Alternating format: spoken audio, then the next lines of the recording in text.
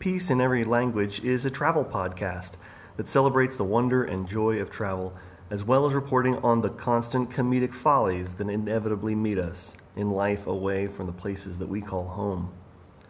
We will see how the notion of peace, that Old Testament ideology of wholeness and fulfillment, are present throughout the world, and how we experience it and bring it home again.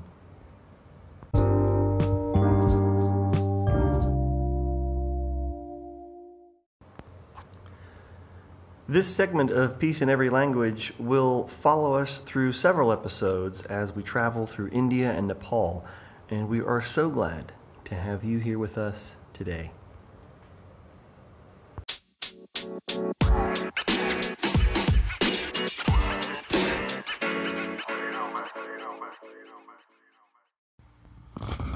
So, here we are. It's the day before Daddy leaves. What are you thinking about? I'm thinking about how much fun you're gonna have. Yeah, there. I'm gonna have fun. Do you ever? Well, so when I was little, I remember my dad, Grandpa, right? He didn't do very much traveling. He didn't? No. And when I got older, I wanted to do traveling a lot. What do you think? How do you think you're gonna feel about traveling when you get older? Yip, yip, yip, yip, yip, yip. You seem excited. What's a question that you have about the trip? Well, how many people are there going to be? There's going to be 15 people. Really? That's it? Mm-hmm. In the whole India? No. In all of India? Yeah. In all of India, there are billions of people. How many? Well, billions. There's more people in India than are in all of America. Really? Yes. By a lot. Gang, gang. By a whole lot. What do you think of that? Good. You know some people from India, don't you? Mm. At your school, aren't there some people from India? I don't know. You don't know anybody? Where's Gadir from? Gadir is from... Well, she's from here. She's from here, but where's her family from? They're right next to India, I think. From right next to India? Oh, okay. Yeah. Okay. I didn't know. So they're really close to India, so that means I think they know a lot of Indian words. Yeah. There's a lot of different languages over there, too. Really? In India? Mm-hmm. There's a couple, at least.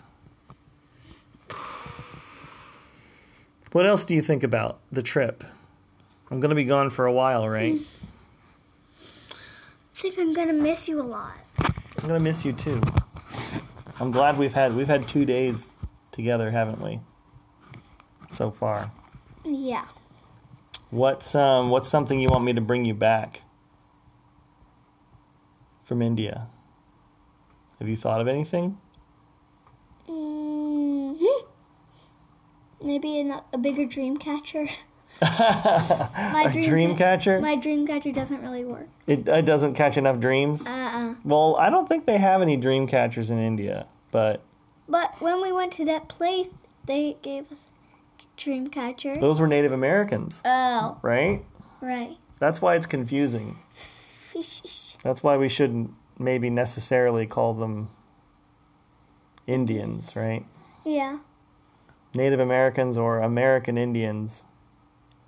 Because of that mistake, right? We made a mistake. Christopher Columbus, a long time ago, made a mistake. And here we are still confused about it. Boo.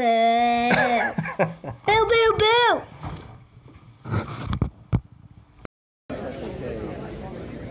Yesterday I felt better, and today I feel almost like 85%.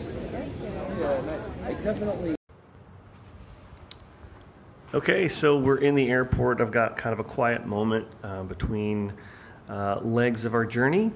And I was listening to some of what I'd recorded with my daughter earlier. It's interesting. I think I talked to her a little bit about my dad and my dad for all the awesome and wonderful things that he is. One of the things he is not is a traveler. I have memories of him going to Brooklyn with my grandmother to see family, and that's about it. I had some childhood stories about him going to a beach, and I thought, as I was growing up, I was like, well, Dad's been to Brooklyn, he's been to the beach somewhere. And then it was kind of one of those things where you got older and looked back at pictures and you're like, you're not at a beach, you're at a lake. And the adults in the room, the older adults, the ones that have been adults in your life as a child, turn around and say, well, yeah, what are you talking about? I never said that I went to a beach. It's just kind of an assumption I made as a kid looking at pictures of sand and water. I mean, that's what a beach is, right? Beaches are sand and water. So obviously Dad was at a beach. But no, it was a lake in West Virginia, locally there. So he hasn't done a lot of traveling. As he's gotten older, I feel like it's possible that band has narrowed even further, which is hard in terms of our travel and expectations, and I don't know, maybe has driven some of my ability to travel beyond what I experienced as a kid with him growing up. Leah and I, my wife, we wanted to move and to go other places and to live other places and to go to higher education institutions that were not in our hometowns, and so we kind of had no choice but to get out there. And if we wanted to come back and see family, we had to travel. So we've gotten used to traveling over the years, and it doesn't seem daunting to us anymore. All of the really big things that seem daunting to my dad don't seem daunting to us, really at all at this point. And so I think of this journey that I'm taking that, I don't know, I don't think we could ever convince him to take. We felt like it was a victory for him to come out to Richmond, Virginia, and see me for my graduation from for my master's degree. So I doubt I could get him even to Paris, much less another 8-hour trip here that we're looking at to Delhi. Here in a little bit. I think I'm not even sure what time it is here or what time my body thinks it is. It's sunrise. The sun's coming up over Paris, so it's some kind of morning time. But you know how airports are. Airports are always alive, especially the larger ones, of course. I think of Dad's perspective, though, too, that is different from even our daughter's perspective. We heard from her earlier, and she's excited. She's excited at the idea of travel. She's excited at the prospect of travel, and she's been traveling with us. She's 7 now, and so she's been traveling with us for several years, just going to some different places, going up to Maine, going down south a little bit to see some family, and just been to the mountains, the beach. And so for her, it sounds like travel holds a lot of wonder and mystery and excitement. And yeah, absolutely, she complains and gets tired of traveling in long stretches and needs breaks, of course, like we all do. But it was interesting just to kind of hear her overall and immediate excitement when I asked her about what travel was going to be like for her, or the kinds of things she was thinking of. And I don't know, it comes from possibly, I was reading an article recently about your worldview and how that shapes the things that you do every day, of course, which as the name implies. But that there's a couple of different pieces to that. There's really 2 worldviews that are very prevalent, especially in the U.S. right now, and they can be described in a lot of ways. I might describe them as one being a worldview of hopefulness, and one being a worldview of danger, or just the idea that what's the world going to greet you with? Is the world greeting you with a sense of hope and wonder, or is it greeting you with a sense that makes you feel like the world is dangerous, and a place of anxiety? And I talked to my dad, and I don't think that those two worldviews come necessarily from only your experience in traveling in the world or in experiencing the world, but maybe they do, because I think Dad's experience hasn't been bad necessarily. He always had good things to say about traveling with his mom to Brooklyn and seeing family, and he had a lot of good memories of that. But his worldview, I think, makes the world kind of a dangerous place. Where right now, of course, our daughter's still a kid, but her worldview is that the world is not a dangerous place. The world is kind of a hopeful place. So I'm not sure where those things really reside in us. I did do something I'm not sure was great for this trip. Very often I will not tell Dad that I'm going, because I'm sure a little bit like every parent, and maybe to an extreme that most parents don't go to, he worries endlessly and will...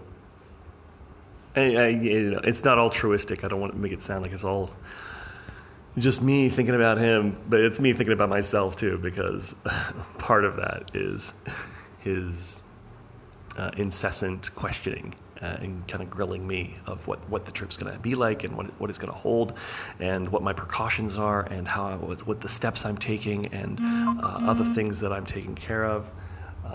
All of those things are part of that. So in order to protect myself from that, and I think to protect him a little bit from worrying too much, I don't tell him often about what trips are coming up. And I didn't this time, and I was gonna, in kind of a silly way, send him a picture from like the Taj Mahal or something, be like, oh hey, how's your day going? But my brother's niece let the cat out of the bag. She's younger than Amara, which was fine. And so we talked a little bit on the phone, and I was surprised, I have to say, to hear a little bit of hurt in his voice. So that's lessons for me, I guess, even though there are people in our lives who meet the world with anxiety and fear, maybe. It doesn't preclude them from still wanting to be a part of our lives when we do travel and when we do head out into the void from their perspective. So, well, we've got some boarding to do here very shortly, so I will leave that here and ask blessings and travel mercies on us all in the meantime.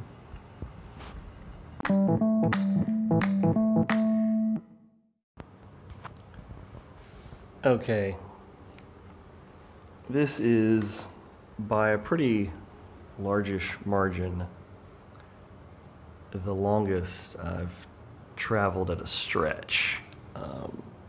We are just finishing 27 hours of travel from the moment we got on the bus in Richmond, Virginia, and went on up to Dulles, and then got off the bus here in New Delhi at the YWCA hostel we're staying at. I'm not even sure if that math is correct in any way, but it is at least 27 hours, let's say that, of travel. It went well. It went well. No real complaints. Same old turbulence and airport things and ticket foibles and things like that. We had a couple of creeping panic moments.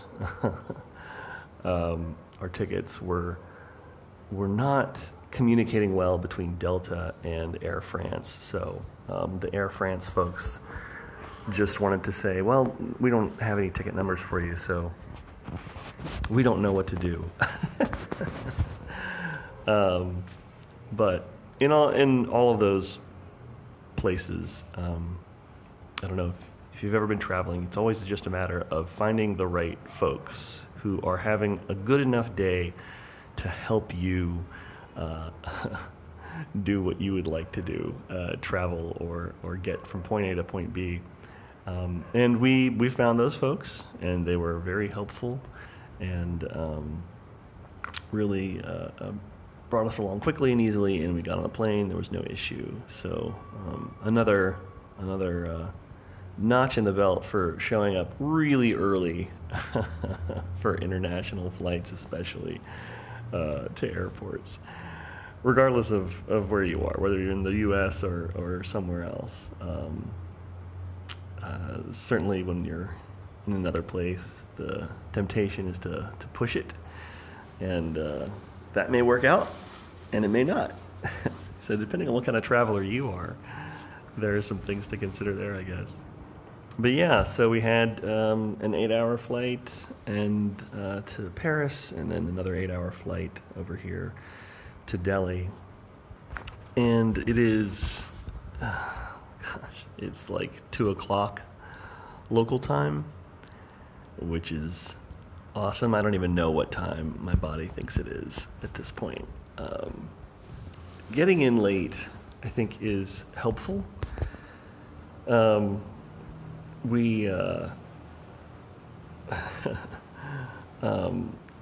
tend to just be able to reset my clock pretty quickly when we get into a place late like this.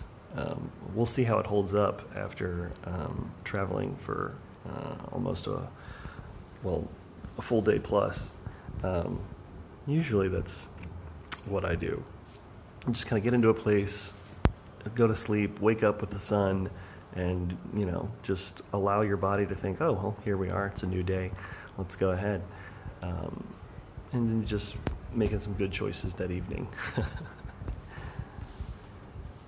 But I am dog tired, I will say that.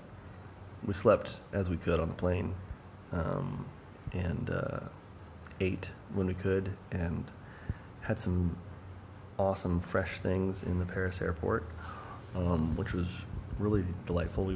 We came into Charles de Gaulle, so that's a really nice place. Yeah, I think that's going to be it. We've talked some already about some of the perspectives and all that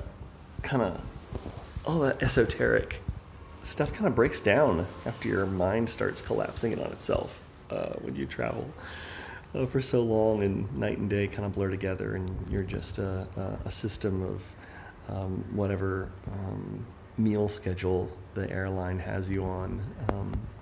They wake you up or come by and clank your table. There is some positive to that, because it does keep you to some kind of schedule while you're moving around. But yeah, I'm pretty fried, so we're gonna call this a close, friends. Looking forward to seeing what the rest of this trip holds, and sharing more with you guys. Peace.